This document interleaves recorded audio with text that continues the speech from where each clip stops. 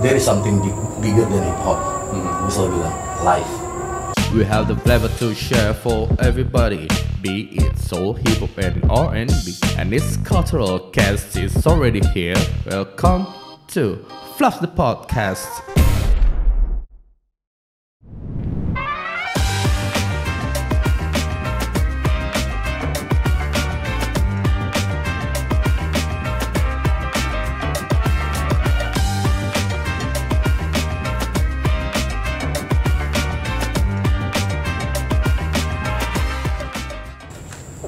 Let's go. Welcome to Vlogs the Podcast Trip and Talk. Lo tahu dong surrounding gue nih tempatnya siapa, ya kan? Dari belakang aja kayaknya kesannya emang agak malam, biar ngomongnya bisa lebih santai.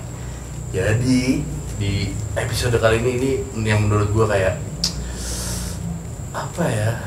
Gue punya kesempatan ngobrol di sini, sedangkan gue bukan rapper, bukan apa, tapi ya kita tahu lah, gue cuma host podcast ya kan. Punya kesempatan ngobrol sama the legend of hip hop Indonesia.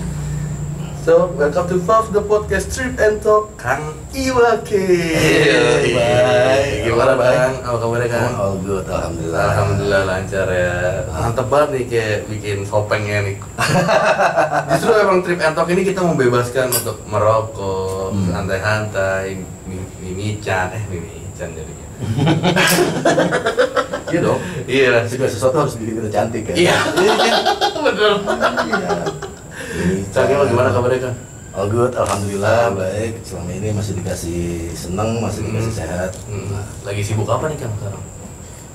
Sibuk ya. Selama pandemi akhirnya semua dikerjain di rumah.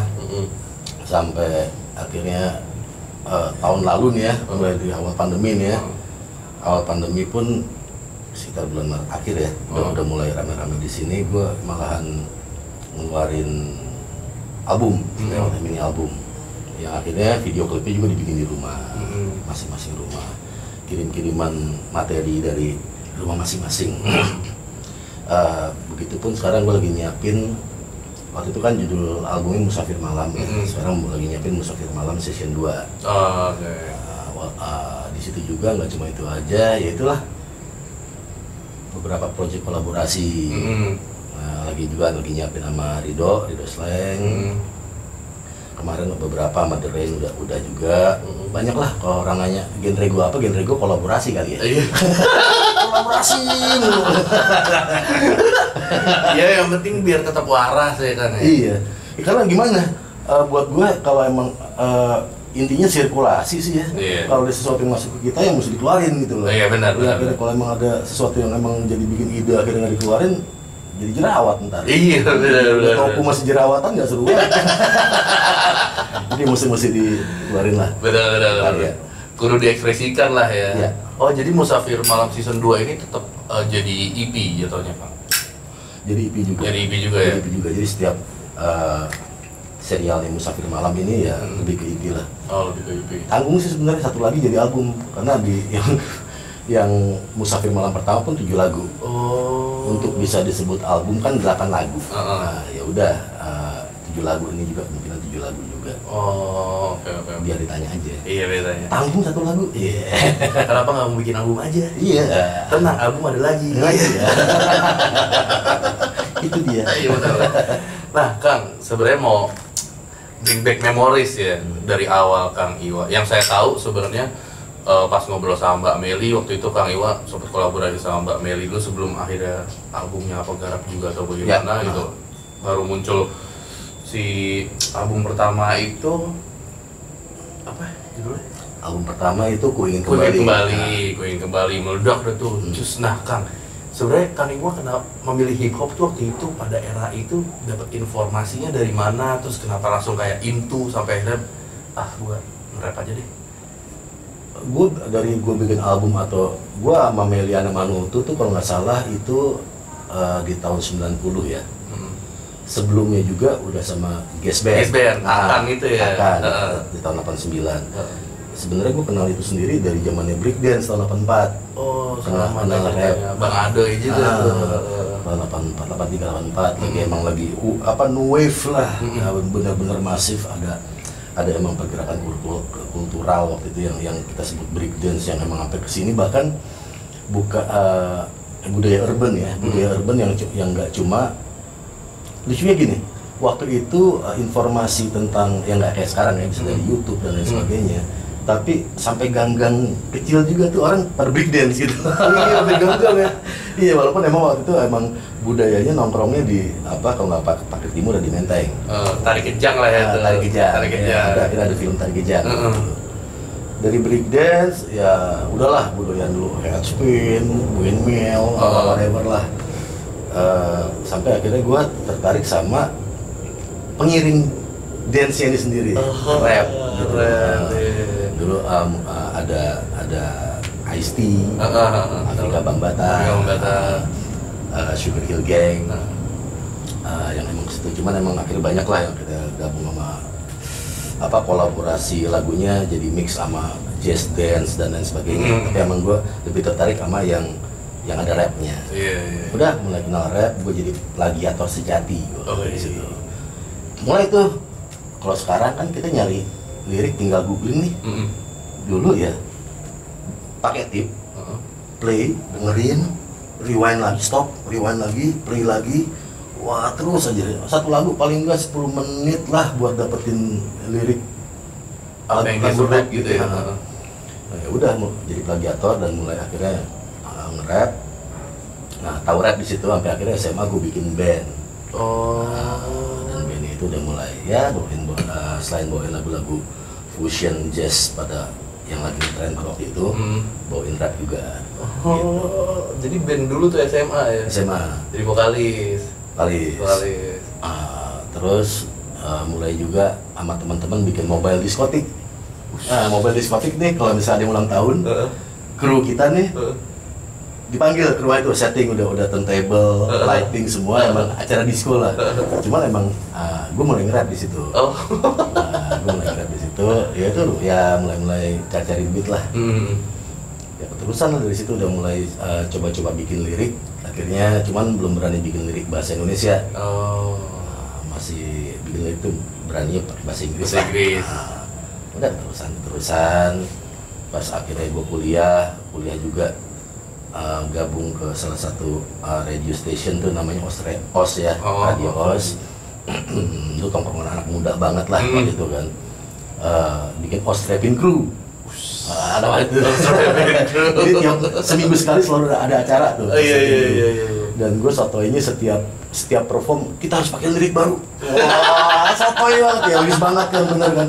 Ada Yosi Project Pop. Yosi satu angkatan sama gue kan. Sama Yosi juga ada 4 orang OS Rapping Crew di situ. Ya udah sampai akhirnya dapat kabar. Jadi gue ada berteman nama Rahma. Rama ini akhirnya yang ngedesain cover gambar ikan di album gue yang pertama. Ada Seni Rupa ITB, gue berteman sama dia bilang, nih cowoknya kakak gue lagi nyari rapper nih. Cowoknya kakaknya tuh Macang itu jazz band. Macang. Iya. Macang. Udah akhirnya, wah ada cowok kakak gue nih, Macang mau nyari rapper. Udah, gue berangkat dari Bandung tuh, Pecanongan, ke studio Triple M. Udah, malam sebelumnya, nah gue cerita detail aja ya, malam sebelumnya gue bilang sama Isur P-Project. Nah, dulu kan karena emang deket ya, yang tempat juga, Sur, gue besok ini gue dipanggil buat rekaman nih, mereka mau ngedengerin contoh-contoh suara apa, gue nge-rap. Ya udah kita bikin musik tuh di rumahnya Isur tuh, bikin musik. Ya udah nih Pak, ya udah, wah good luck ya, selamat di sana, nanti di kota besar kamu gini-gini. Udah tuh abis jadi contoh gue demo gue nge-rapnya, gue berangkat, nggak terlalu demo gue nggak terlalu didengerin, langsung ngasih materi lagunya Gas Band nih, lo nge-rap nih, ada lagu slow gini. Ya udah saat itu gue bikin langsung take. Udah keterusan dari situ kerja sama Gas Band tuh. Gas Band juga produksi Meliana Manutu buat di Jepang. Akhirnya keterusan, lalu sampai akhirnya tahun 92 mereka ngompor-ngomporin gue lah buat bikin rap bahasa Indonesia, bikin album. Udah akhirnya tahun 93 keluar. Perjalanannya seru juga dan sempat dikira rapper dari Bandung waktu itu ya. Iya, karena gue waktu mulai rekaman emang gue kuliah di Bandung. Iya. Gue kuliah di Jakarta. Kuliah di Jakarta dan sebenarnya sebelum gue pindah ke Bandung waktu itu juga acara-acara Radio Prambors di Jakarta kalau lagi off air, gue ngisi acara gitu. Nah, pas ngisi acara off era itu ya di Prambors itu, Kang Iwa tuh udah ada rapper-rapper lain juga nggak sih atau memang masih Kang Iwa aja pada saat itu? Pada waktu itu sih gue nggak tahu ya. Waktu itu yang ngisi rap ya gue aja gitu. Kalau rap ya gue gitu.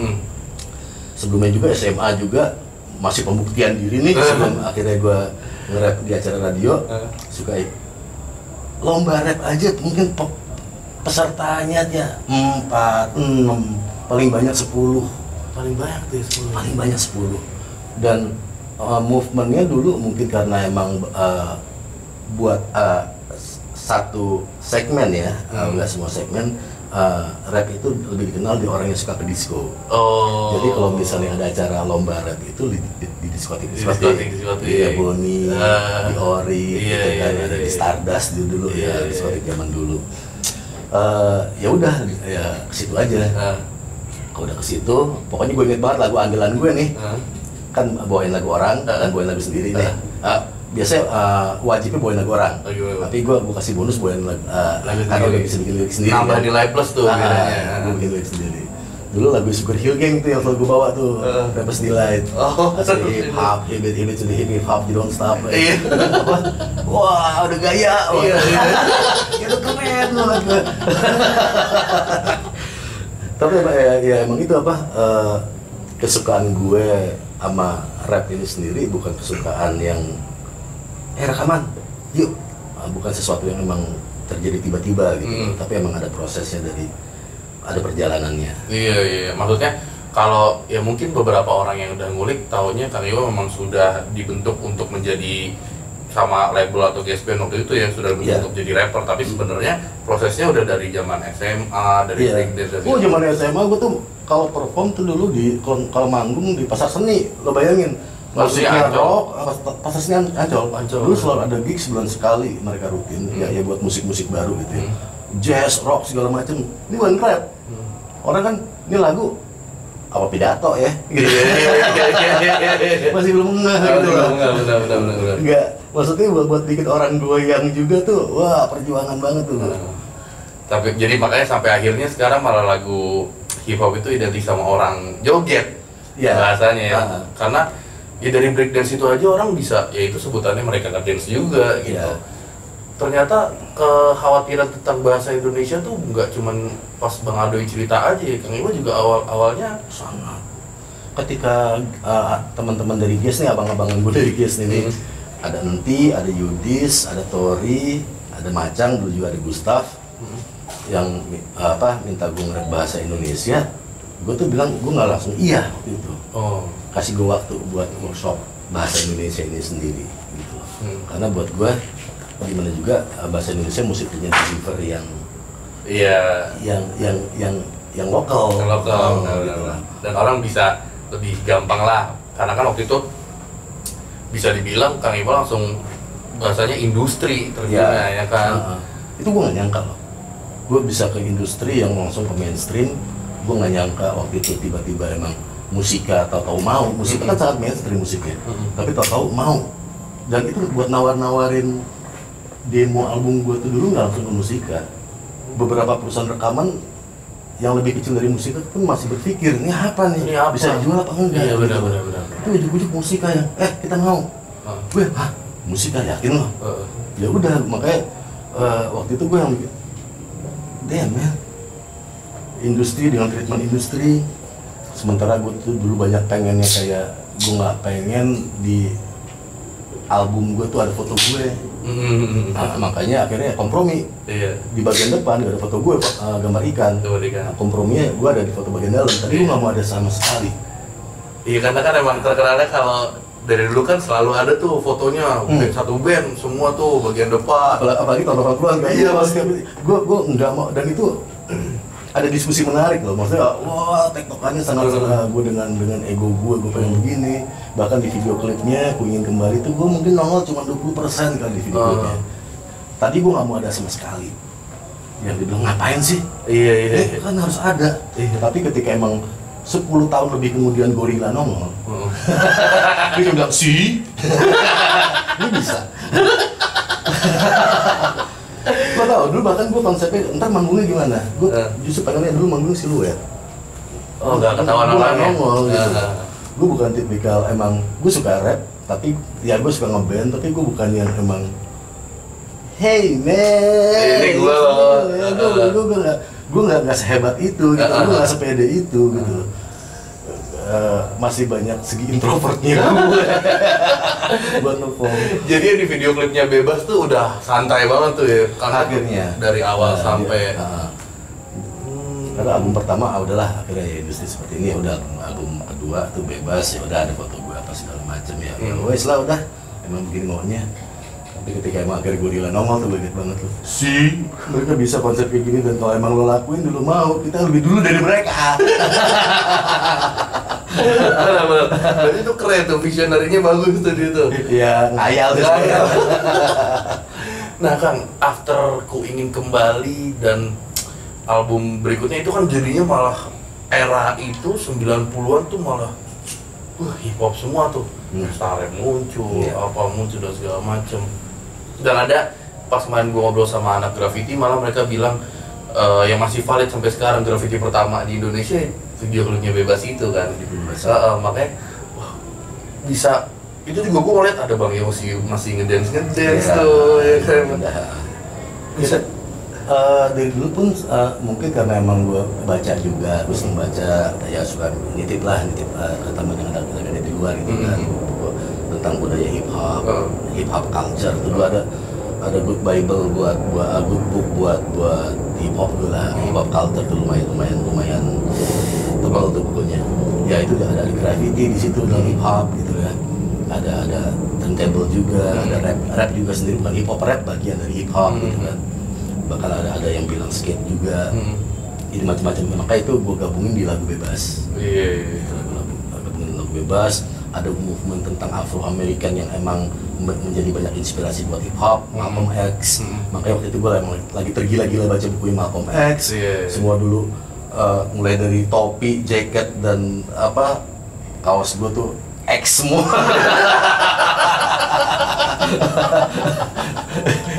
Itu ya gitu deh. Tapi seru juga ya maksudnya era itu gitu, flanel, makanya flanel, buka kancing, kacamata, terus gue ngeliat, gue baru realize bahwa zaman dari Kang Iwo buat lagu aja hip hopnya bisa diterima orang banyak gitu. Maksudnya orang jadi malah ke track langsung dengar hip hop dan segala macam, tapi ya after itu kesini kayaknya mungkin kegerus sama genre musik lain gitu kan. Karena sekarang sih wajar sih ya, ketika lo masuk ke YouTube ada jutaan option yang lo tonton. Benar. Lo masuk Spotify ada ratusan ribu option yang lo masuk ke situ. Benar. Ketika pada waktu itu pun orang emang masih dari TV gitu ya, radio, TV, kaset dan sebagainya. Itu hal yang wajar gitu ya. Makanya sekarang emang frekuensi kita berkarya lebih dituntut. Dulu kan lebih ke nggak usah frekuensi, lu nggak keluar 2 tahun juga masih ditunggu. Iya benar. Lu keluar 2 tahun selama emang pertama udah aman nih, karena orang udah dengar, ya udah tunggu 2 tahun lagi deh buat album, masih tunggu. Sekarang telat sebulan aja udah. Oh iya, sekarang telat sebulan aja udah kegerus sama yang lain gitu bahasanya. The game has changed, itu emang suara zaman lah, nggak bisa nyalain siapa gitu loh. Tapi emang sampai akhirnya nge-rap dengan bahasa Indonesia tuh malah jadi banyak. Pesta rap tuh dibikin sama si kawanku dan guys musik juga gitu kan, sampai akhirnya muncul si pesta rap, jadinya kayak makin lebar, semua orang juga makin seneng, makin seru gitu, gamenya juga di Indo. Nah Kang Tati sampai akhirnya bener-bener tekad bulat untuk jalanin sebagai rapper di hip hop ini, itu emang dari sebelum bikin album Ku Ingin Kembali atau memang karena kan itu kan perdana tuh masuk ke dalam industri? Sebagai kerjaan apa sebagai yang gue suka nih? Sebagai kerjaan. Kalau sebagai yang gue suka dari awal gue udah suka.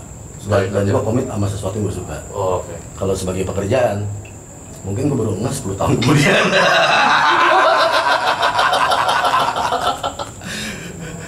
gue sangat playful. Gue orang yang sangat ngelihat ini ya main-main gitu. Bukan main-main ya.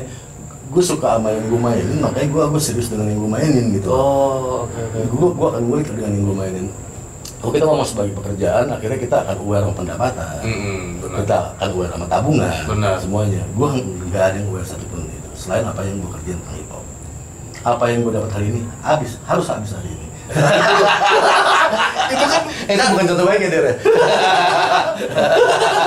Itu kan apa namanya kaset lagi barbar banget tuh jualannya. Ya kan maksudnya. Wow, benar-benar. Tapi memang begitu. Tapi gue emang ya kalau gue jujur ya, gue mengalami pendewasaan diri yang telat. Jadi gue ini adalah sebagai pekerjaan yang harus gue treat sebagai pekerjaan segala. Bukan gue nggak profesional, gue adalah manajemen yang profesional. Tapi gue sendiri menyikapi ini sebagai hal yang playful aja gitu. Repertoar tiba-tiba bisa gue bikin mendadak. Di tiba-tiba di backstage gue ngeliat, ketandu nih, udah bisa gue mendadak yang emang udah mau main ya. Nanti gue habis lagu ini, gue pingsan nih, gue break out. Gue angkat gue mainnya. Tapi kan hari ini udah lakuin aja. Jadi emang ya playful sesuatu. Emang gue ada apa nih hari ini apa nih. Jadi emang serba spontan gitu loh. Ada kelebihannya, ada kekurangannya, hal kayak gitu. Gue positifnya adalah ketika gue bisa mendeliver sesuatu sebagai tontonan, sebagai the show secara tulus. Hal kayak gitu. Kadang-kadang ya karena gue bukan aktor. Kalau aktor mungkin lebih jago ya, bisa jadi lebih kayak bener ya. Karena gue sadar gue bukan aktor, jadi gue ngerasa repertoar mendadak yang seperti itu, dadakan seperti itu justru yang emang akhirnya bisa ke deliver secara baik gitu. Mungkin kalau emang direncanakan dari awal dengan latihan apa segala macam, itu akhirnya mentah. Ya, agak kaku malah jadi ya. Yang dadak-dadakan gitu malah bisa jadi. Iya. Iya benar. Nah Kang, tapi untuk inspirasi, karena kan bisa dibilang Kang Iwa yang memulai hip hop ini di Indonesia gitu. Berarti Kang Iwa udah ngulik bahwa apa yang disajikan oleh rapper-rapper di luar sana adalah wujud kehidupan mereka di sana. Iya. Jadi sampai akhirnya yang semua yang buat lagu yang Kang Iwa buat tuh benar-benar nge-reflect sama diri sendiri gitu ya. Hip hop itu kayak budaya postmodernnya adalah mengangkat apa perspektif kita. Itu pun dimana gue nge-treat karya-karya gue. Kenapa akhirnya gue nggak bercerita tentang yang gangster apa segala macam, karena emang gue bukan itu. Iya benar. Gue mengangkat apa yang gue lihat aja, sketsa yang gue lihat nih, sketsa sosial yang gue lihat. Ketika gue punya cara berbicara yang emang apa ya, gue sangat mengagumi orang yang bermetafor tapi bisa nyampe. Itulah kata-kata kenapa akhirnya kebanyakan di lagu-lagu gue itu secara lirikal itu metafor. Gue sering dikritik, wah rap kan frankly speaking, tapi kan itu attitude lo. Bukan bukan gue. Ketika gue naruh sesuatu di karya gue, itu harus attitude gue. Benar.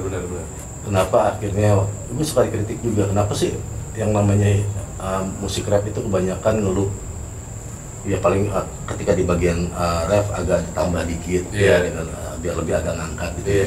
Kenapa gue ada intro, ada bridge, itu attitude gue gitu aja. Gue cuma pengen ya itu yang dihasilkan sama badan gue. Akhirnya lahir perspektif seperti itu. Ketika lo punya yang lain juga ya silahkan. Silahkan. That's hip hop. Lo berbicara tentang perspektif lo telling story dengan cara lo gitu. Jadi bukan ini nggak hip hop nih ya, tapi kalau emang dia enak dan dia ada message yang bagus dan ini kenapa enggak? Kalau gue gitu loh. Jadi spiritnya hip hop itu yang gue jaga gitu loh. Ketika emang eklektik, lo ngedengerin berbagai genre musik dan akhirnya lo tuangin ke dalam sebuah karya, ya itu spiritnya gitu.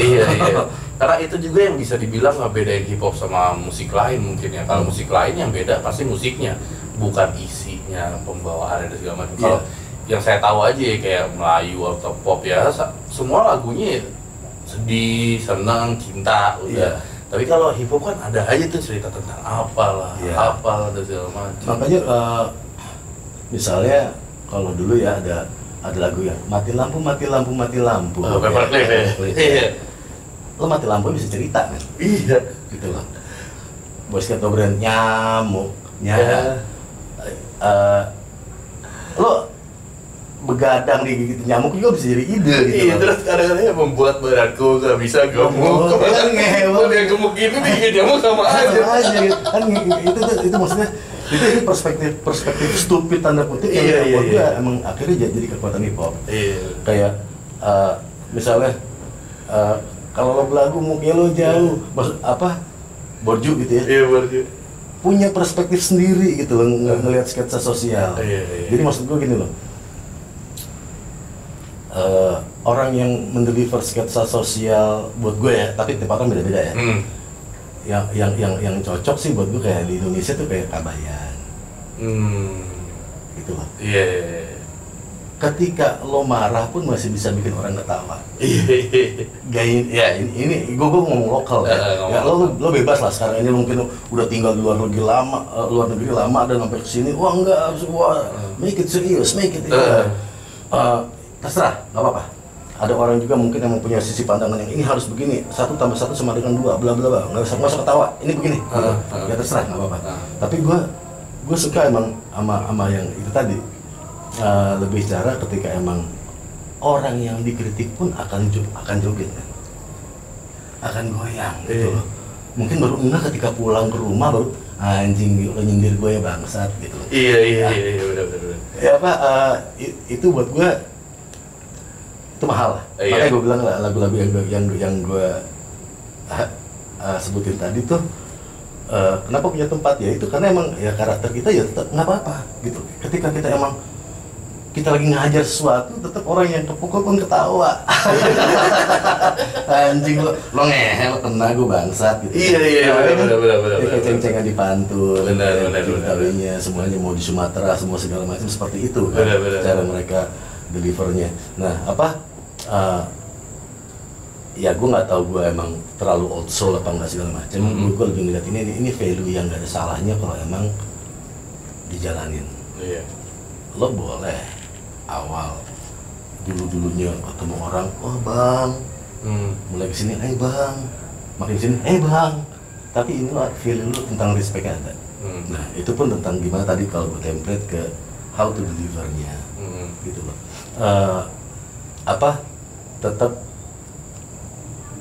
Tetap musik akan jadi escaping, mau apa juga, mau reggae, mau blues, semuanya awal escaping. Akhirnya ada muatan politiknya kan ketika emang udah berkembang. Iya. Ya kan, ketika berkembang baru ada. Awalnya semua blues pun ya orang cuman yang abis metik kapas semua segala macam ya dia escaping kayak mereka. Terus akhirnya baru ada konten isi-isi tentang yang lebih politis, humanity dan lain sebagainya.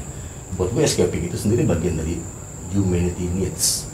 Gitu loh. Karena kan eranya juga geser nih karena tiap zaman ada suara masing-masing. Benar, tiap zaman ada suara masing-masing. Apa jangan-jangan lagu Batman Kasarung represent Kabayan lagi? Iya, gue sebenarnya kayak Batman Kasarung tuh gue nggak tawain anak-anak yang ngerasa di waktu itu kan emang orang kalau udah sok modern gitu ya, orang Indonesia pada waktu itu sok modern tapi masih percaya dukun, gitu kan. Jadi pada waktu itu tuh, itu sebenarnya gue sentil seperti itu, masih percaya superstisius lah. Ya gue ngomong dukun secara ini ya, tapi superstisius masih ada di situnya. Entah ini sarkas segala macam, tapi itu yang gue ceritain keadaan seperti itu. Pakai anting, dulu kalau udah pakai anting itu jagoan soalnya. Oh, ya kan? Iya. Kalau pakai anting itu jagoan banget. Ya itu pada waktu itu kan jalannya kayak jagoan, semua segala macam. Tapi pada dasarnya ketika emang dia buat menghadapi masalahnya dia masih lari ke orang pintar, air putih segala macam. Ya, terlepas itu benar apa enggak, itulah sketsanya. Iya, benar. Jadi makanya musik pertama buat hiburan, orang joget. Bodoh amat orang mau nangkap message apa enggak kalau gue. Bodoh amat orang bisa dance di lagu tikus gue. Bodoh amat koruptor itu bisa dance di tikus gue, nggak apa-apa. Padahal lagu itu nyetain tentang mereka, gitu loh. Lagu Cuma Ulah tentang masyarakat yang termarginalkan gitu ya, tapi orang tetap bisa Iya, gue ngeliat Bob Marley aja ketika semua lagu dijogetin gitu. Iya. Enak, cuman isinya tuh tetap ada gitu loh. Iya, sampai akhirnya ya mungkin nge-grabnya dari orang suka dulu untuk ngejogetin, sampai akhirnya lama-lama dengerin, oh ternyata ada maksudnya nih di lagu ini, gitu Iya. juga. Iya, paham. Ya nggak usah jauh-jauh, sketsa yang paling dekat adalah udah era digital gini masih percaya babi ngepet kayak kemarin. Iya. Padahal babinya beli Tokopedia. Iya. Iya, Itu paling dekat. Iya, itu paling dekat kan. Artinya ya banyak tuh hal-hal kayak gitu, bukan sebanyak kok.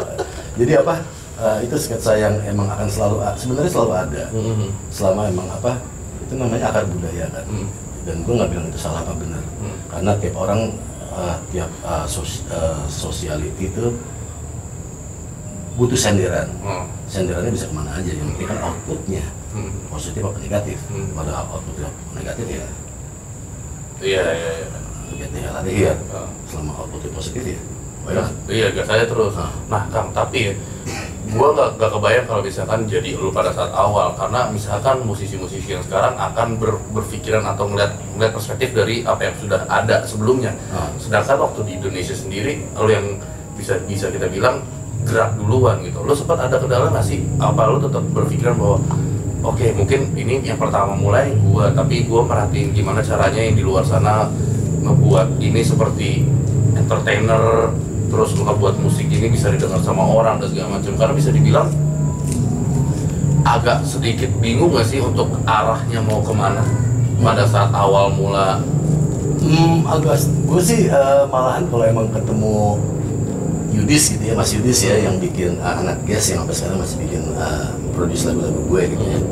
Malahan dia bilang dulu tuh kita nggak ada beban. Oke. Nggak ada beban, dan ayo dong kita bikin musik yang nggak ada beban yuk. Yang nggak ada beban hip hop musik seperti apa gitu loh. Karena pada waktu itu sendiri lagu Kram Otak itu bukan patternnya hip hop. Itu lagu seperti itu bukan sangat nggak hip hop loh gitu loh. Tapi gue tuh apa ya ayo kenapa enggak gitu loh. Karena hip hop tuh tentang lo mengambil ide dari mana aja untuk jadi satu karya gitu loh. Dibilang kebingungan segala macam, gue rasa jujur ya kalau gue pribadi nggak ada, karena gue emang cuma tahu I have something to tell you. I have something to tell you. Gue punya sesuatu tentang manusia malam nih, gue pengen cerita tentang manusia malam. Gue pengen cerita tentang ketika ada lagu Kami Bukan Manusia itu, gue lagi ngeliat sesuatu yang gaib gitu misalnya. Ngeliat si Mbak gitu ya, gimana? Ngeliat yang kayak gitu, dan mereka emang kayak komunitas yang asli aja, asik sendiri, mereka party sendiri. Tapi ya buat gue ya, siapapun berhak buat party gitu. Iya. Pohon apa segala macam ya. Bener. Itu gue ceritain gitu loh. Bener. Ketika emang obsesi gue tentang ketemu UFO juga ceritain, apapun itu gitu loh. Jadi ini yang gue suka dari rap. Sebenarnya luas banget, nggak apa-apa ada rap di segala macam, nggak apa-apa, tapi rap nggak melulu tentang itu. It's a storytelling. Ayo ceritain, ayo berbagi perspektif lu apa, ayo. Siapa tuh yang nyangkut nih, karena kan personal. Siapa tahu ada yang relate. Ada yang relate, nggak ada. Itu pun yang gue lakukan sampai sekarang.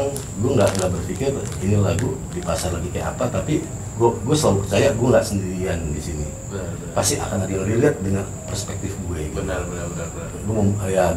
Gue pede aja bisa ngelakuin itu.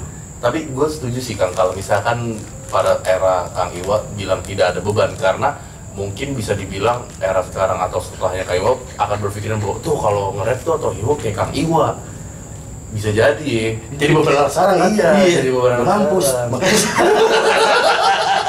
iya, jangan jadiin patokan gue gini. Gue ngomong aja, gue pernah bilang sama Melanie waktu itu, wah lo jadiin patokan, salah. Karena pendidikan dari bokap gue sendiri pun, lo jangan jadi gue cuma jadi pintu lo menuju diri lo. Begitupun gue dalam karya gue, lo nggak usah ngikutin ini, nggak melulu ini, nggak harus tiap verse tuh 16 bar, lo mau 20 bar, mau ada 8 bar langsung chorus, whatever, it's you. Gue cuma jadi pintu lo menuju diri lo, gitu loh. Gue bukan I'm nothing, kan gue pintu doang, bukan ayo lo jadi diri lo deh, gitu. Nggak ada, itu pun yang gue template ke ngedidik gimana anak gue gitu. Ya udah, gue bapak, gue ayah lo, tapi gue cuma pintu, lo menjadi diri lo gitu. Begitupun yang gue template ke karya gue. Tolol, jadi kayak gini misalnya, gue analogiin, gue nunjuk nih, kesana, gitu kan. Orang yang smart akan jalan ke sana. Tapi orang yang, gue nggak bilang tolol ya, gue nggak bilang dongo, tapi orang yang kurang smart, dia akan Kang Iwa pakai topi dibalik, gue ikutin, pakai baju ini, malah ngikutin dandanan gue. Arah yang ditunjuk sendiri nggak diikutin. Iya benar. Itu kalau sama aja, gue template ke agama gitu juga ya. Iya. Bukan arahnya yang arah kebaikan yang diikutin, tapi siapa yang bawa ini yang diikutin? Siapa yang bawa ini, gaya dandan yang bawa ini, semuanya. Akhirnya budaya poser yang ada. Oh benar. Setuju. Budaya poser yang ada.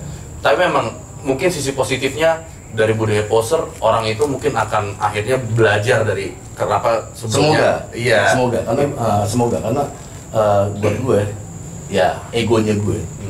Setiap produk kalau ada posernya berarti produk itu berhasil. Positif aja. Produk apapun kalau ada posernya berarti produk itu berhasil. Benar. Iya. Dan disuruhnya ke sono tapi kayak dia biasanya lewat mana ya?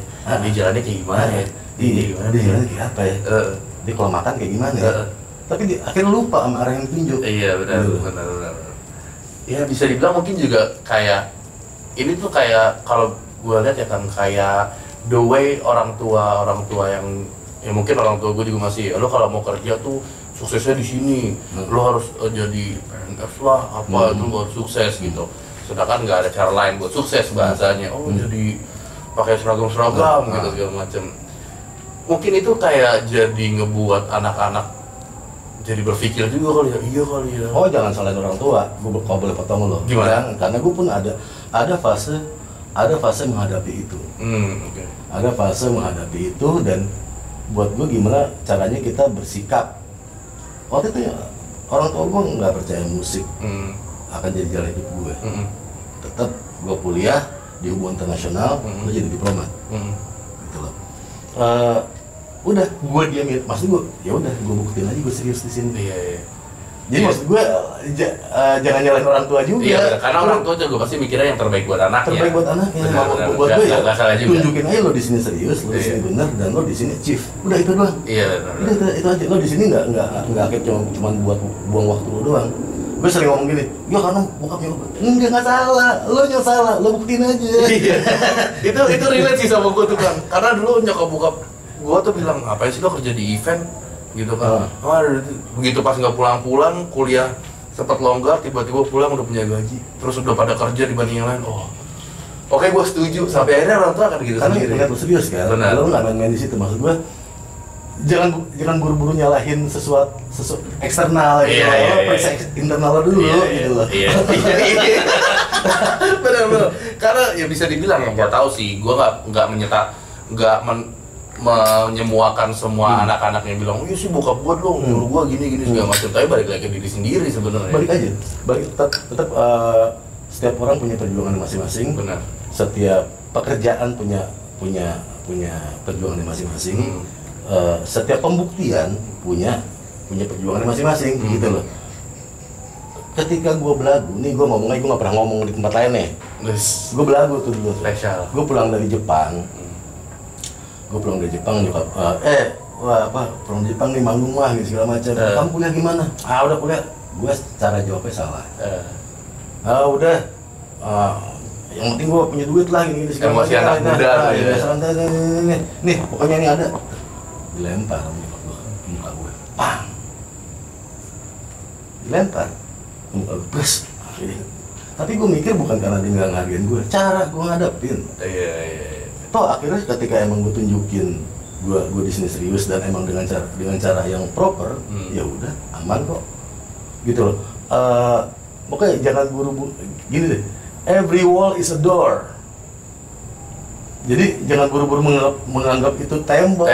Saya mau tahu aja ada pintu di temboknya gitu. Iya. Cari aja dulu. Benar. Sampai akhirnya maksudnya sampai nyokap gue begitu perhatian yang kamu kamu mau manggung kamu mesti sehat dong, sampai sampai support karena emang tahu gue serius di situ.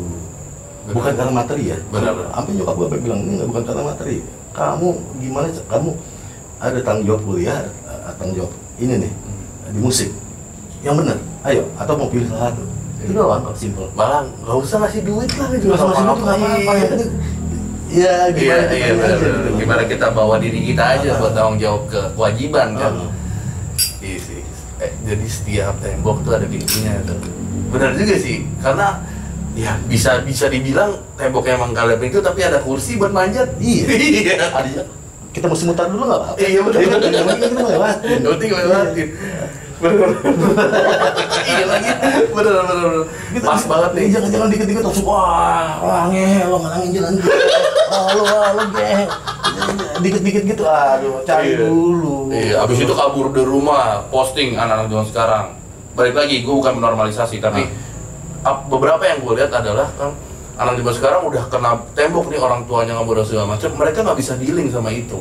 Mereka cuma udah gue cabut, nyokap gue nggak ngerestuin gue cabut segala macam, malah ujung-ujungnya jadi sial ya kan. Malah jadi makin jauh sama tujuan ya. Benar lagi sama tujuan. Iya, sama egonya sendiri. Tapi buat gue sih ya kalau emang ya gini ya, banyak juga teman-teman sekarang gitu ya yang ketika ini yang paham gitu gimana cara menyikapi itu banyak juga gitu. Ada beberapa teman tapi emang most of ya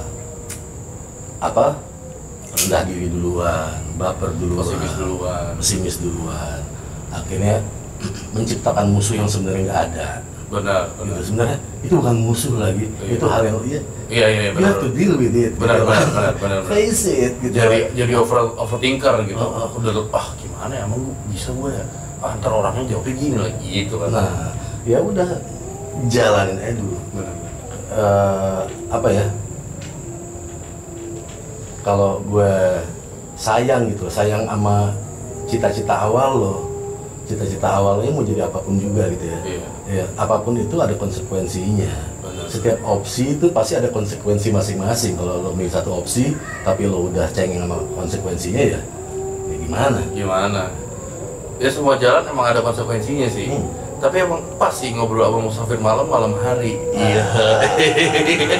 Musafir mau kagak terserah. Minum dulu.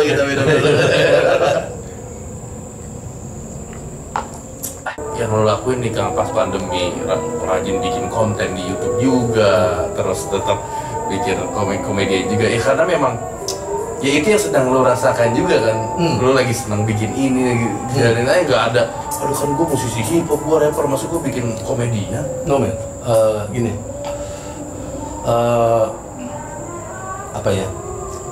There is something bigger than hip hop. Gue selalu bilang life. Gimana gue enjoying life. Dulu orang taunya how I enjoy my life is with hip hop. Iya. Orang nggak tahu ketika gue lagi nongkrong sama teman, ngebanyo sama teman segala macam, orang nggak tahu. Gimana break dance gue pun orang nggak tahu. Iya, makanya tadi gue bilang cuma dia omongan doang gitu. Jadi emang ya sekarang ini akhirnya kenapa aja ini nggak dimediain. Toh yang buat gue di masa kayak gini ya imun, insya Allah semoga imun sama-sama naik. Ngeliat kayak gini bikin seneng orang gitu loh. Gue nggak keluar dari karakter gue, nggak ada satupun yang gue rasa ya mau dari komedi segala macam yang keluar dari karakter gue. Itu cuma emang hal yang emang nggak terzoom pada waktu itu. Iya, benar-benar gimana kita mau jujur aja sama diri kita sendiri gitu. Bahkan ada beberapa anak YouTuber yang baru gitu ya. Gue kenal ngomongnya asik di DM segala macam, kesini udah kita nganggur sampai jam 4 pagi ngobrol. Kok bisa gini sih Kang, kok gini segala macam. Udah kita ngobrol aja, kita belajar bareng, udah pulang dan akhirnya jadi temen gitu apa. Mahal sih buat gue, mahal sih itu hal-hal mahal yang emang akhirnya gini loh, orang ngerasa berharga, wah berharga bisa ketemu gue juga berharga, ada omongan baru dari anak sekarang. Iya benar. Dia masih jadi inspirasi gue. Maksud gue gini loh, pembelajaran, bukan orang ini bukan karena gue ngerasa gue udah toko gue nggak belajar, men. Benar. That's stupid, sayang banget. Benar. Gitu. Ya itu juga ada hal yang bisa kita pelajari dari generasi baru. Benar. Makanya gue selalu bilang ya, anak-anak sekarang gue jarang gue selalu lebih seneng bilang teman-teman sekarang gitu loh. Karena emang akhirnya yang gue banyak terima dari dia, walaupun akhirnya dengan value gue. Gitu loh, karena gue nggak mampu ngikutin imbangin lagi dengan paling dengan value gue lah. Nah, akhirnya apa yang gue tangkap dari obrolan ini gitu.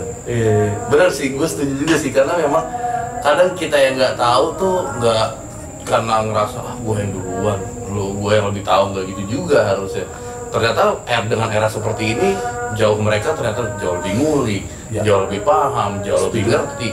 Kita yang bahasanya udah mohon maaf nih, misalkan Kang Iwa udah lebih dewasa gitu, akhirnya kan tua. Nggak enak kalau bilang kayak tua. Gue udah sering dicengin gue kemana sekarang, gue pada nongkrong sini yang lu tua sih Kang, gue biasa. Dan gue suka sama atmosfer seperti itu. Gimana akhirnya kita jadi nggak kaku. Iya. Gitu saling belajar, saling tahu. Karena ketika emang mereka udah mulai kaku nih, gue yang ngencerin. Gitu loh, udah mulai kaku, akhirnya udah segala macam. Nah itu tadi kayak kita dulu gitu, kita ngomong anjing segala macam berteman ya santai. Kenapa? Karena udah teman. Nah, tapi sekarang akhirnya kalau di public area udah dijaga banget. Kalau lagi nongkrong nggak usah jaga lah. Iya. Kayak gitu, udah encer aja sama gue lah, nggak usah makan toge banyak-banyak. Kental banget. Iya, terus sekarang ngatain, bogel, wah lu mau di shaming. Padahal lu di tongkrongan mau bogel, pitak, hitam lah, macam. Maaf, pengkor juga gue. Panggilan temen gue ada sahabat banget itu, ganjalan gitu. Iya. Fine aja. Organik gitu ya. Organik. Ayolah, biarin yang organik ini hidup. Jangan semua terlalu artifisial, jangan semua terlalu. Harus ada ruang buat ini. Benar. Harus ada ruang untuk membuat kita tetap jadi manusia. Benar. Itu yang paling penting gitu. Karena emang konsepnya kita ngobrol atau pakai panggilan seperti itu kan karena memang kita sudah hidup atau nongkrong bareng-bareng. Iya. Beda cerita kalau misalkan ternyata kita orang yang nggak kenal tiba-tiba, woi botak. Iya. Beda cerita. Lo bayangin aja, tiba-tiba kita lagi nongkrong nih di warung tongkrongan kita, ada orang yang nyamperin, botak, gitu kan? Siapa yang botak? Anjing? Gulung. Iya, gulung gitu. Nah, itu budaya konsekuensi itu yang mungkin lack sekarang. Iya. Agak-agak kurang. Jadi orang bisa ngomong terserah dan segala macam karena emang nggak mendapatkan konsekuensi itu. Benar. Ada unwritten filosofi yang buat gue yang memang bukan akhirnya orang jadi takut, enggak, bukan buat bikin orang jadi takut, justru akhirnya jadi dialog lebih enak, gitu loh. Kalau akhirnya udah seperti itu, udah nggak ada dialog antar generasi, udah susah. Iya sih. Gitu tetap ada ya gue selalu mengandaikan akun gue adalah tempat gue nongkrong. Budaya berubah kan? Iya. Dari nongkrong yang organik ke sini, tapi gue tetap value gue adalah value gue tempat nongkrong. Jadi gue coba untuk bikin orang yang komen segala macam jadi asik. Iya. Orang ngecengin gue di ini segala macam ya selama itu ceng-cengan persahabatan bukan permusuhan ya ayo malah gue tangkapin, gue jawab gitu. Kalau emang ini gue diemin aja udah bodo amat. Jangan sedih kayak gitu kan emang buat orang pansos dong mencari perhatian. Oh enggak gue gitu, tapi orang kayak udah tuh ya pansos ya.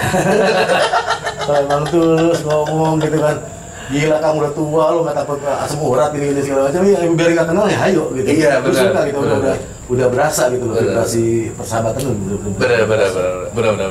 Karena vibes-nya orang bercanda sama orang benar-benar ngenyek atau ngeledekin beda. Lebih ya gimana ya, kita udah lebih paham aja lah ya bahasanya. Nah kalau emang mungkin anak sekarang nggak ada yang bisa bedain vibrasi gimana ngenyek apa bercanda, nongkrong. Nah, udah nongkrong. Ya kan oke, sekarang nggak bisa nongkrong, tapi biasanya nongkrong udah. Orang kalau emang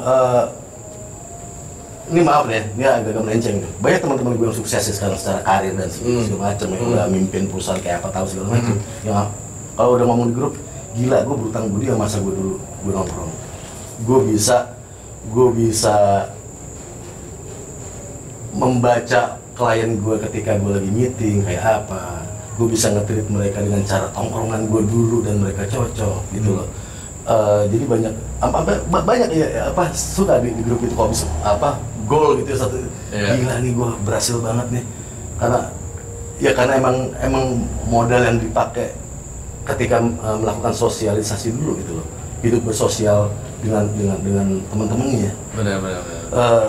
Bukan hanya dengan ngerasa follower banyak teman lo banyak, tai kucing lo. Enggak, follower lo bukan temen lo. Ya follower aja artinya pengikut. Nih, bukan temen. Gue bukan di depan lo, gue bukan di belakang lo, bukan pengikut lo. Kita jalan barengan, teman tuh baru namanya. Kita nggak di depan lo, kita nggak di belakang lo. Iya. Kalau follower bisa ikut arah angin. Lagi gimana dia gimana nih? Iya kan? Iya, dan itu juga yang kayak misalnya kalau memang zaman sekarang ada perbedaan segala macem, orang berbeda sama gue di satu hal, tapi tetap bisa nongkrong di sini. Ini saksi banget tempat nongkrongnya ini. Mau beda politik segala macem, tetap nongkrong minum blee bareng-bareng gue di sini. Dan kita ngelupain semuanya. Gitu.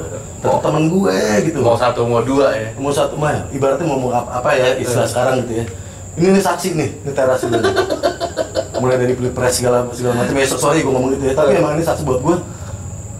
Damn man, lo jangan sampai ada hal sesuatu yang lebih besar dari yang lo kerjain sekarang apa? Life itself gitu loh. Jadi ya inilah gue. Dan inilah gue akhirnya gue bisa belajar dari situ, akhirnya jadi karya semua segala macam ya karena dari perbedaan ini. Gitu. Benar. Dan karya malah jadi hidup. Nggak melulu dari orang yang sepaham sama kita doang. Benar. Tapi emang tongkrongan itu sebenarnya valuable banget sih. Apapun kita bisa pelajarin dari tongkrongan ya. Entah mau bahas apa nih. Karena dari tongkrongan itu kita udah tahu nih perbedaan antara si A, B, C, D, E, F, G gitu. Jadi mau entahnya kita ketemu ke tempat yang ada beda-beda segala macam udah biasa aja jadinya. Udah biasa aja dan karakter orang juga macam-macam kan di tongkrongan. Iya. Gimana kita memahami karakter. Benar. Nggak cuma pengen dipahamin. Benar. Tapi memahami juga. Benar. Itu yang buat gue itu modal gue paling berharga sih sampai sekarang dan itu gue maintain sampai sekarang. Oh, keren. Nah, Kang, lu tuh punya suatu impian ya sih sebenarnya pengen kan udah di posisi Kang Iwa yang sekarang nih kolaborasi dengan musisi-musisi. Kalau misalnya kejadian gitu ya sama kan Kang Iwa ngidolain banget sama Cakdi Public Enemy kan, gitu. Ada nggak sih kepikiran kayak gue bisa nggak ya sebenarnya kolaborasi sama mereka gitu? Gue tuh pengen banget sih. Berarti dengan inspirasi ngawang-ngawang gila ya gue kalau main sama mereka gimana ini? Karena bisa dibilang saat mereka mau tahu culture-nya di Indonesia pasti nama Kang Iwa udah kesebut gitu. Siapa sih hip hop sekarang di Indonesia gitu? Banyak sih gue pengen kolaborasi sama Snoop, Cakdi segala macam, bahkan emang yang di luar genre juga gue kalau ngawang banyak gue impian ngawang-ngawang. Sebenarnya ya yang emang di luar hip hop gue cuma pengen sama Sting gue. Sting deh. Gue pengen banget gue kolaborasi sama Sting. Amin. Kenapa? Di basis. Kalau rapper biasanya katanya basis sama drummer.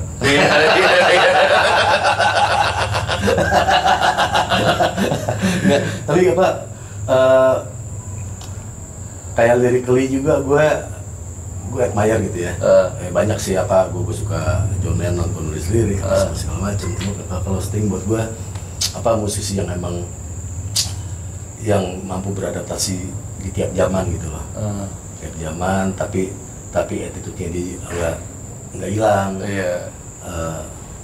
Gue paling salut ketika dia bikin lagu Moon Over Bourbon Street. Apalagi ketika gue baca asal usulnya kenapa dia bikin itu lagu, dia membayangkan dirinya itu dia vampire yang jatuh cinta sama manusia, kan anjing, kan out banget gitu ya. Kan bangsat. Siapa yang percaya vampire hari ini bahasanya gitu? Tapi ini gimana kalau emang gue tuh vampire yang jatuh cinta sama manusia gitu kan. Itu makanya jadi lagu Moon Over Bourbon Street. Itu nggak kira gila ya. Perspektif lagu tentang cinta pun bisa macam-macam. Iya, antara hantu sama manusia. Bagaimana mereka gimana Sting menganalogikan kebimbangan dirinya dengan Shape of My Heart, dengan analogi kartu-kartu Jack, Diamond, semuanya King, dia dianalogikan ke dalam satu lirik gitu ya. buat gue tuh hal yang genial banget itu. Kebimbangan bercinta nih. Wah, I know that the space, I don't know the soldier. Buat gue apa? Dia apa? Tapi lagu tentang cinta gitu, karena lagunya tentang kartu gitu.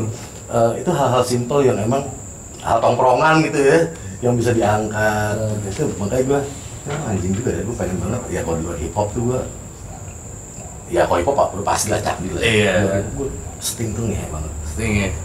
Nah Kang, untuk di era sekarang nih yang Kang Iwa lihat tentang pergerakan hip hop di Indonesia nih, menurut Kang Iwa tuh yang era sekarang nih seperti apa sih? Pasti kan ya, udah ada perbedaan antara zaman Kang Iwa dulu sama sekarang gitu rasanya. Ya Kang Iwa lihat sekarang tuh hip hop di Indonesia tuh kayak apa? Udah mulai beragam lagi. Mungkin kalau tanya ke gua sekitar 3 tahun yang lalu sempat nggak beragam, yang akhirnya rame dengan gaya seperti itu aja. Tapi kalau sekarang misalnya orang sempat ya Snoop juga protes yang tata tentang mumble. Tapi udah ada variasi lagi dari itu. Jadi dibalikin lagi kayak deliver ke old school lagi. Tapi dengan ketukan perkusif yang sekarang, tapi udah bertutur lagi. Mungkin gua 3 tahun yang lalu gua akan boring, tapi tiba-tiba evolusi lagi, mulai bertutur lagi, mulai storytelling lagi. Dan itu nggak cuma worldwide, tapi di Indonesia pun udah banyak yang seperti itu. Gue juga ada beberapa anak-anak Indo yang tinggal di luar gitu ya, yang korespondensi sama gue. Korespondensi tua banget bahasanya. Masih ada kantor pos tuh waktu itu korespondensi. Diam-diaman ya.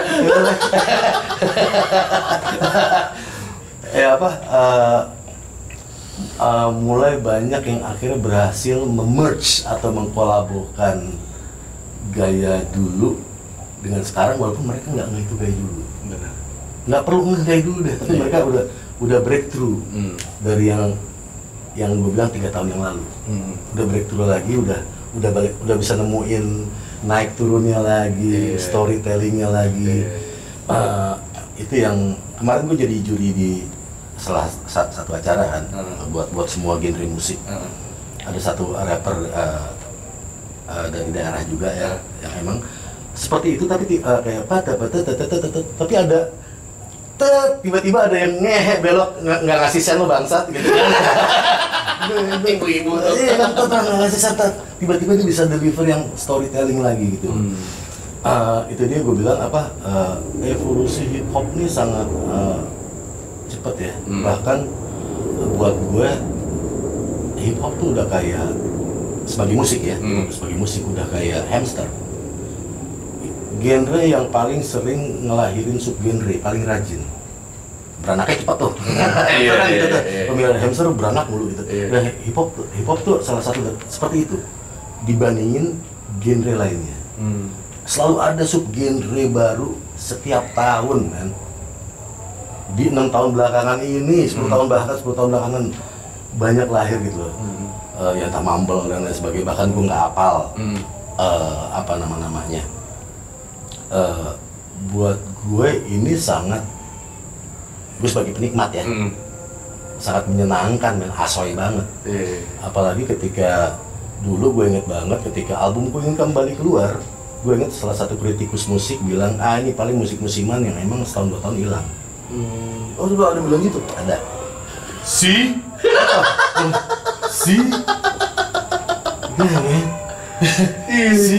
gitu. Dan itu waktu itu gue nggak jawab. We'll see, kita lihat aja. Karena gue nggak tahu masa depan gue kayak apa. Gelap gitu kan. Tapi ya sih sekarang perkembangannya begitu masif. Yang upload karya dari lokal pun kurang ajar gilanya. Gue tuh dulu sempet ada wawancara yang gue bilang gue pengen suatu saat yang namanya rap ini bukan cuma di kota besar dinikmati. Sampai kota-kota, nggak mungkin kan musik urban yang kota-kota besar gini segala macam. Tapi kenyataannya ketika beberapa tahun yang lalu gue ke Kepulauan K, itu 45 menit sampai sejam lah dari Ambon. Pesawat ke situ juga cuman dalam sehari cuma ada sekali.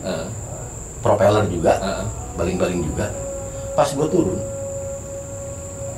mau ke parkiran, tiba-tiba ada mobil van. Depan gue berhenti, ngeprank gue, buka, turunin sound system, nge-rap depan gue. Di tempat terpencil seperti itu, dan nge-rapnya keren-keren. Itu gue mimpiin puluhan tahun yang lalu, gitu. Maksud gue, dan ini berevolusi ada sekarang. Makanya gue sangat, wah persaingan buat gue nggak ada. Gue pola pikir gue bukan kompetisi sih ya, karena gue menempatkan diri gue ke penikmat juga gitu. Gue seneng banget, gila lah anjing gitu, keren banget. Nah, di tempat terpencil seperti ini ada gitu lah, komunitasannya sengaja buat ngeprank gitu. Ya itu tadi. Balik lagi, begitu masif pergerakan hip hop lokal di Indonesia. Sayang banget kalau ini nggak disikapi ya, maksudnya artinya ekosistemnya nggak nongol. Ekosistem kan akhirnya bukan pencipta musik aja. Benar. Ekosistem di sini sampai akhirnya ya mulai dari gigs manggung semua segala macam apapun itu ada di situ gitu. Sayang kalau ekosistemnya nggak jalan. Nah makanya gue cuma berharap ya semoga semangat ini nggak akan mati gitu loh. Benar. Peduli ekosistemnya ada apa enggak, tetap gue berharap pertapa hip hop ini akan tetap ada. Iya, penikmatnya makin banyak, musisinya makin banyak, gigsnya juga gitu. Jadi kayak ya sebenarnya sama-sama membutuhkan, satu membutuhkan lagunya nih, ada lagu apa lagi nih keluar gitu. Musisinya juga tetap bisa hidup dari apa yang dia suka gitu. Nah kalau untuk wejangan-wejangan nih, ini closingan biasanya kalau wejangan-wejangan nih. Teguk dulu wejangannya paling bingung kalau tajam nih. Kalau habis neguk udah tuh wejangannya tajam.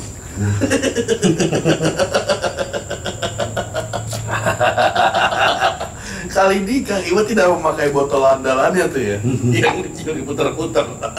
Botol gepeng gue ya. Iya, botol gepeng.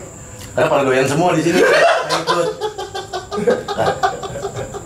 Kalau biasanya kalau yang rombongan kesini pada nggak doyan, gue pakai botol gepeng. Ini pada doyan semua gelas jadinya.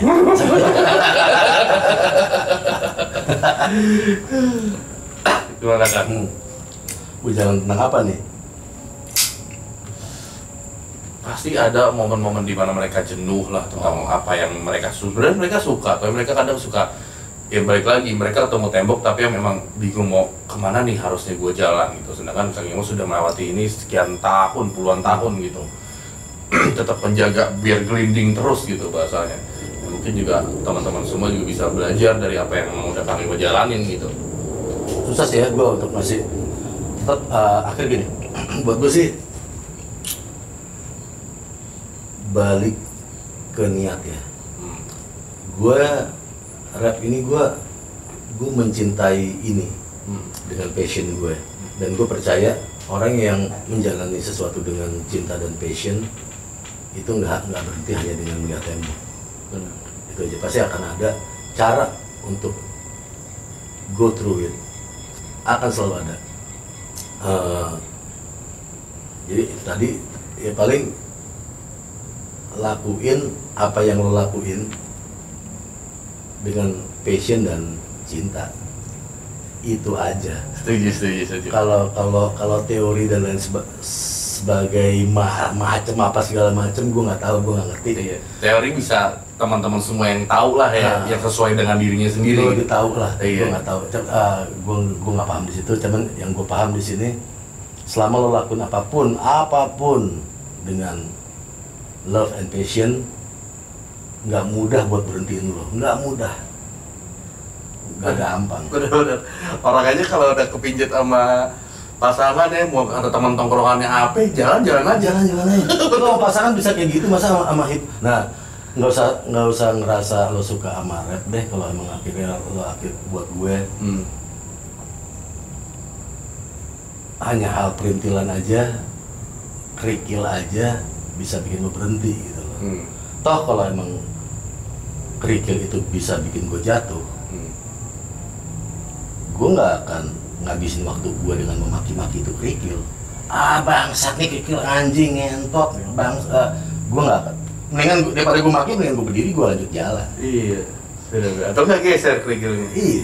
Udah itu aja. Setuju. Lakuin sesuatu gitu loh. Bukan jadi marah-marah. Jadi ya itu tadi, kalau udah memulai sesuatu dengan love and passion, akan susah ngeberhentiin lo. Dan nggak ada tuh namanya menyalahkan siapapun, faktor apapun. Nggak ada. Sama sekali nggak ada. Nggak usah cengeng deh. Semua yang bikin, ya apapun segala macam lo lihat ke diri lo dulu deh. Apapun, yang lain sekitar segala macam itu bisa disikapin kok. Ya nggak cuma lo sebagai musisi hip hop gitu ya, mau lo kerja kayak apa segala macam ya, bahasanya kayak tadi gitu. Ketemu kerikil apapun.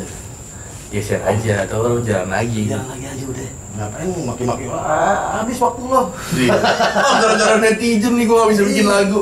Iya, ngapain, ada gue gak perlu sebut namanya juga, ada yang kan gue mau ke hip hop nih gini, tapi kan memang hip hop tuh jungle, orangnya jalan aja, bodo amat, jalan aja. Semua tuh akhirnya akan kelihatan by doing kok, bukan by thinking tuh wacana. Perlu, lo by thinking perlu, tapi itu fase awal. Berikutnya setelah lo thinking apa? Doing. Bener. Ya kalau nggak ngegas juga nggak ada yang tahu. Iya, gas ya.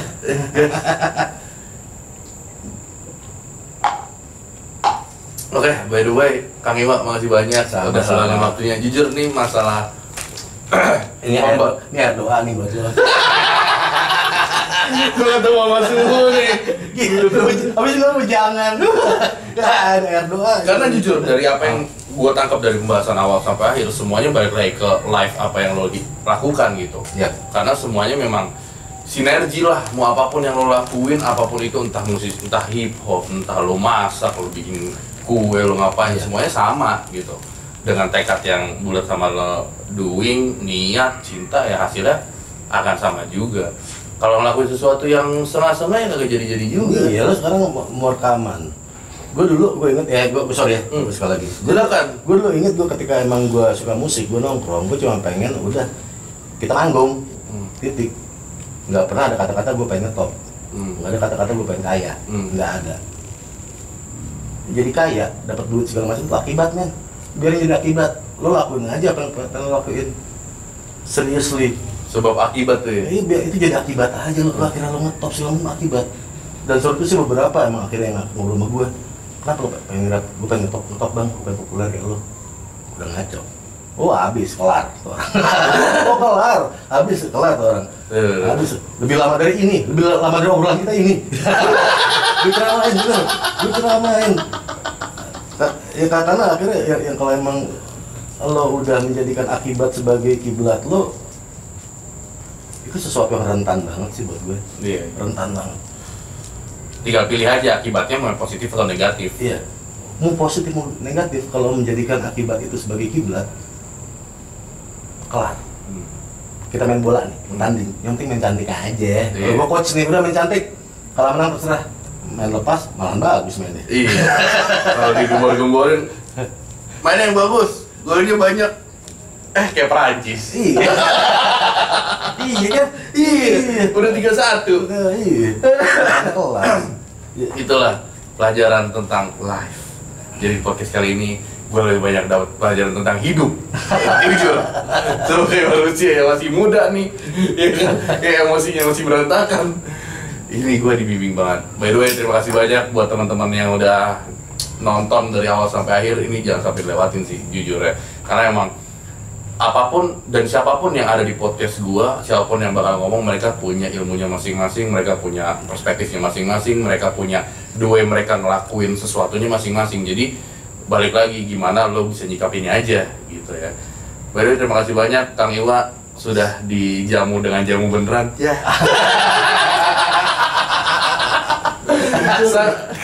Sampai bertemu lagi di vlog podcast Trip and Talk berikutnya. Bye. Yo, it's Fluff the Podcast.